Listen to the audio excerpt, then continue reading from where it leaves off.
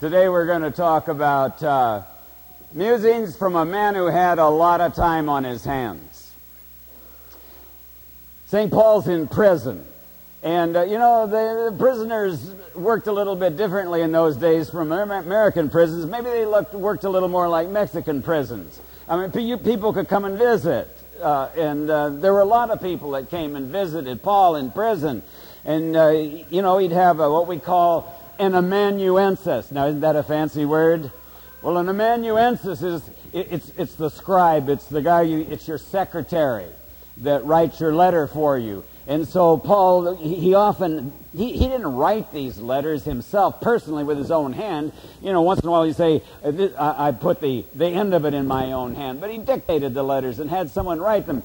But he's got a lot of time on his hands in prison, and he can think through what he's been doing. And this is not early St. Paul, this is later St. Paul. And so here he is in prison, and he's writing, and he's given instructions on what he wants done in the churches. This is maturity speaking. And here is what he says, and this is pretty strong language. He says, Titus, my son, the saying is true, I desire you to insist on these things. Whoa! Well, if they're going to be insisted upon, they must be pretty important.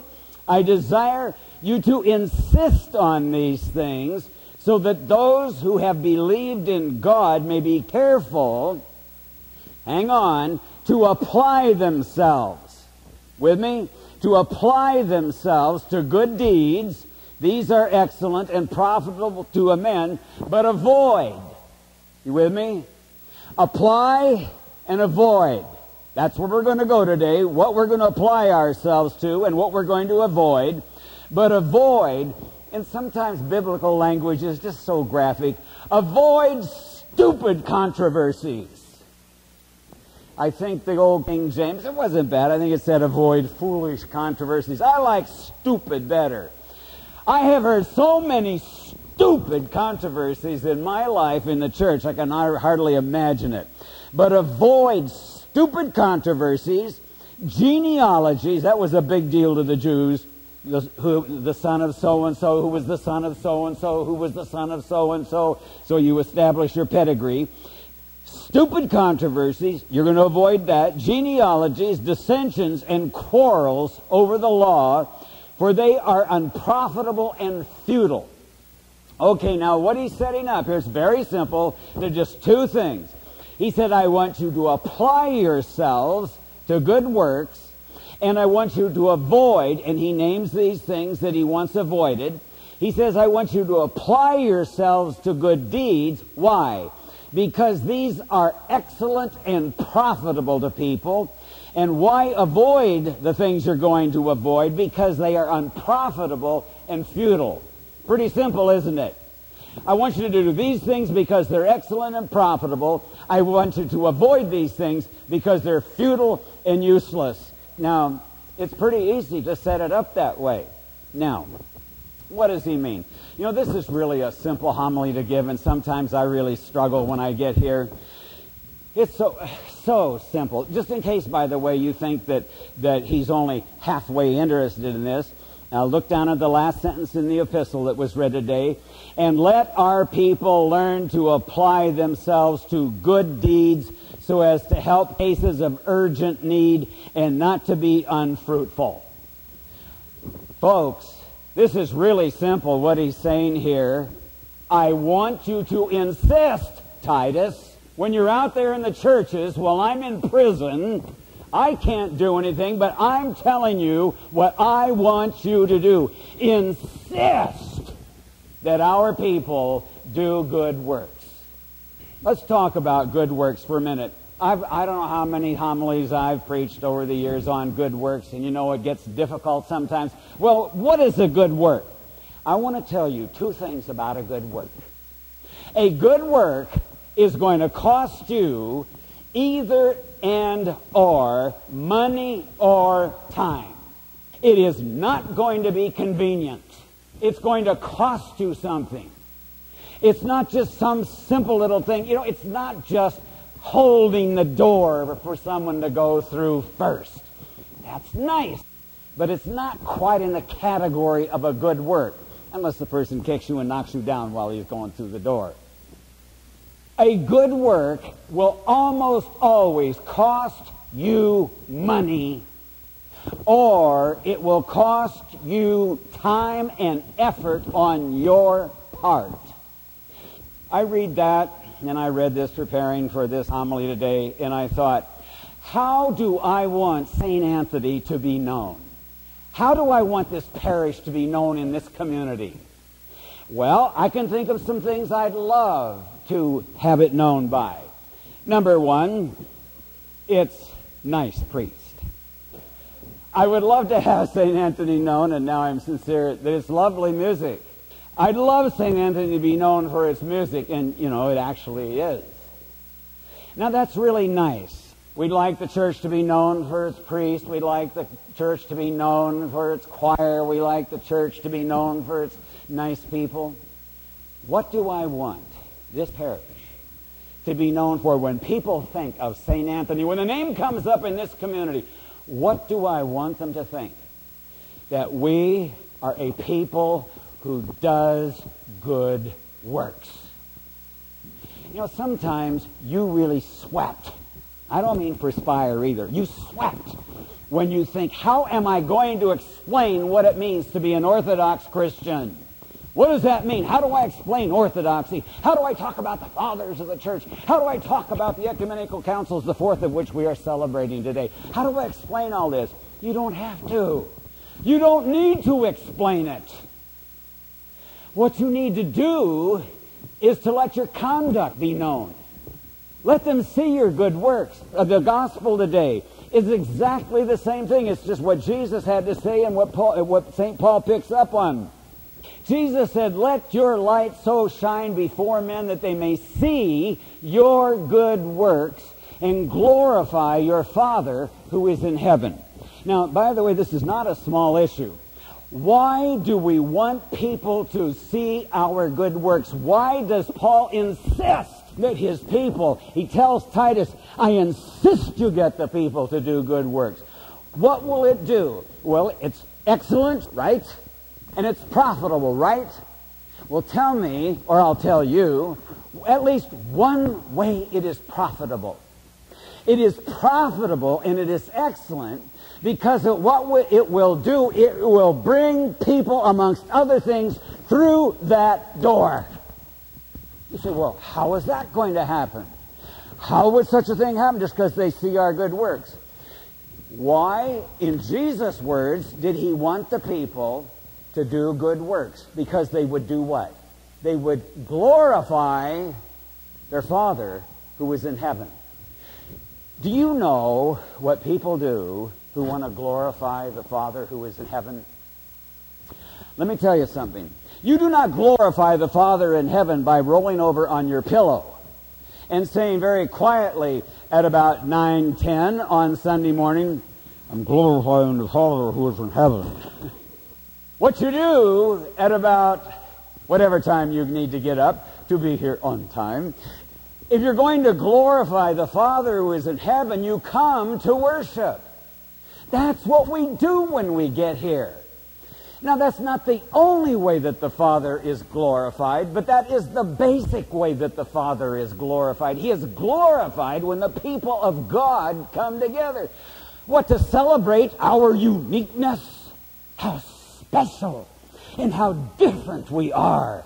How different our service is than their service over there next door. Now, that's not the point at all. The point, whether it's Good Sam or St. Anthony, the point is what we want seen, that our light so shines before men that they may see our good works and glorify our Father who is in heaven. Good works glorify the Father and will lead people to glorify the Father. Good works are profitable and excellent in at least three ways.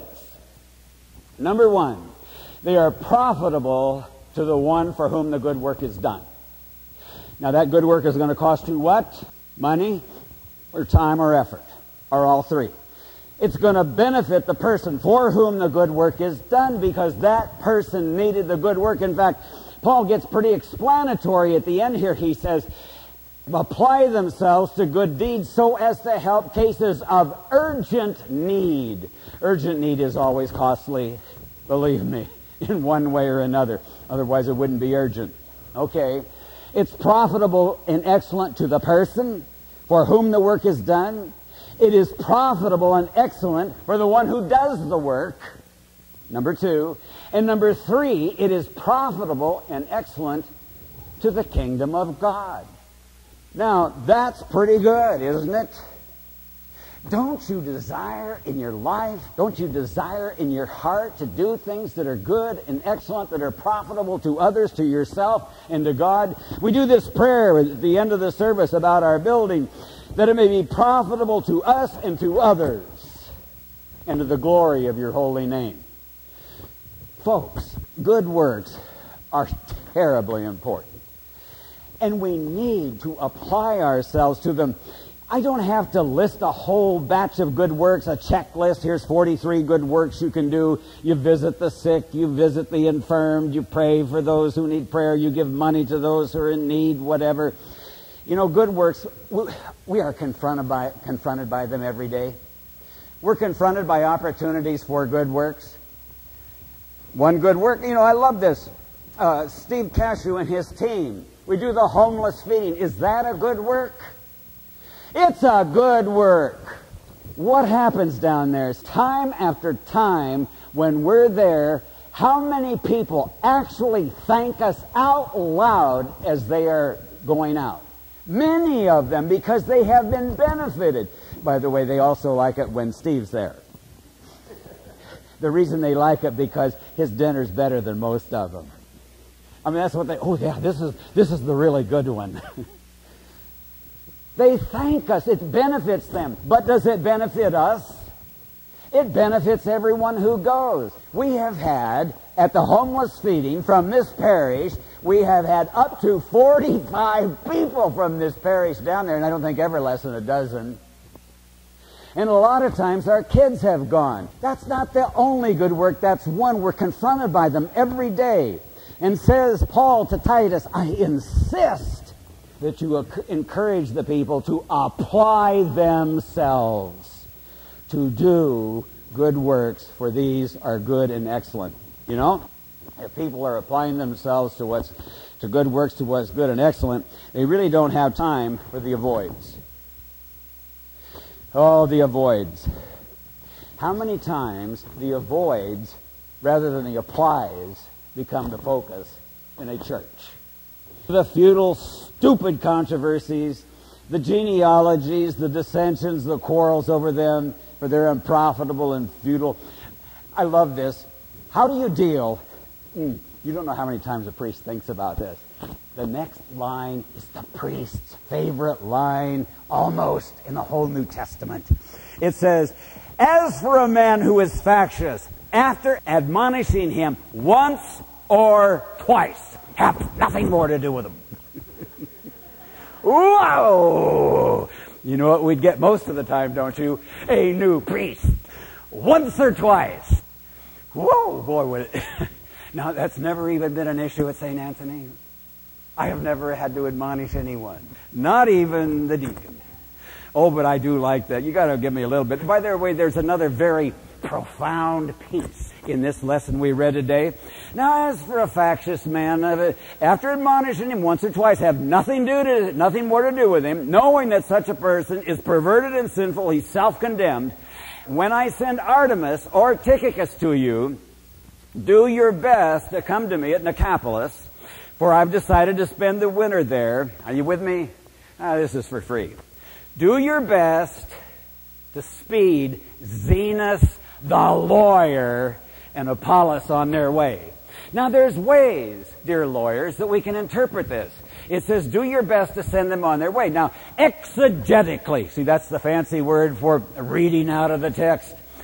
We could say, well, he's exhorting them to benefit these men. Now, also, I could say, Paul understood that lawyers need to be sped on their way. That was for free. That was just for free. Actually, I'm afraid I have to say this was a good lawyer. That's an oxymoron, but Zenos and Apollos. Apollos balanced Zenos. Okay. Speed them on their way, see that they lack nothing, and encourage our people to good works. If I'm going to obey St. Paul today, you know what I'm going to do? I'm going to insist that you apply yourselves to good works, for they are excellent and profitable to you, to others, to God. And I'm going to insist that you avoid stupid controversies, genealogies, quarrels, dissensions, debates. For those are futile and unprofitable. Why?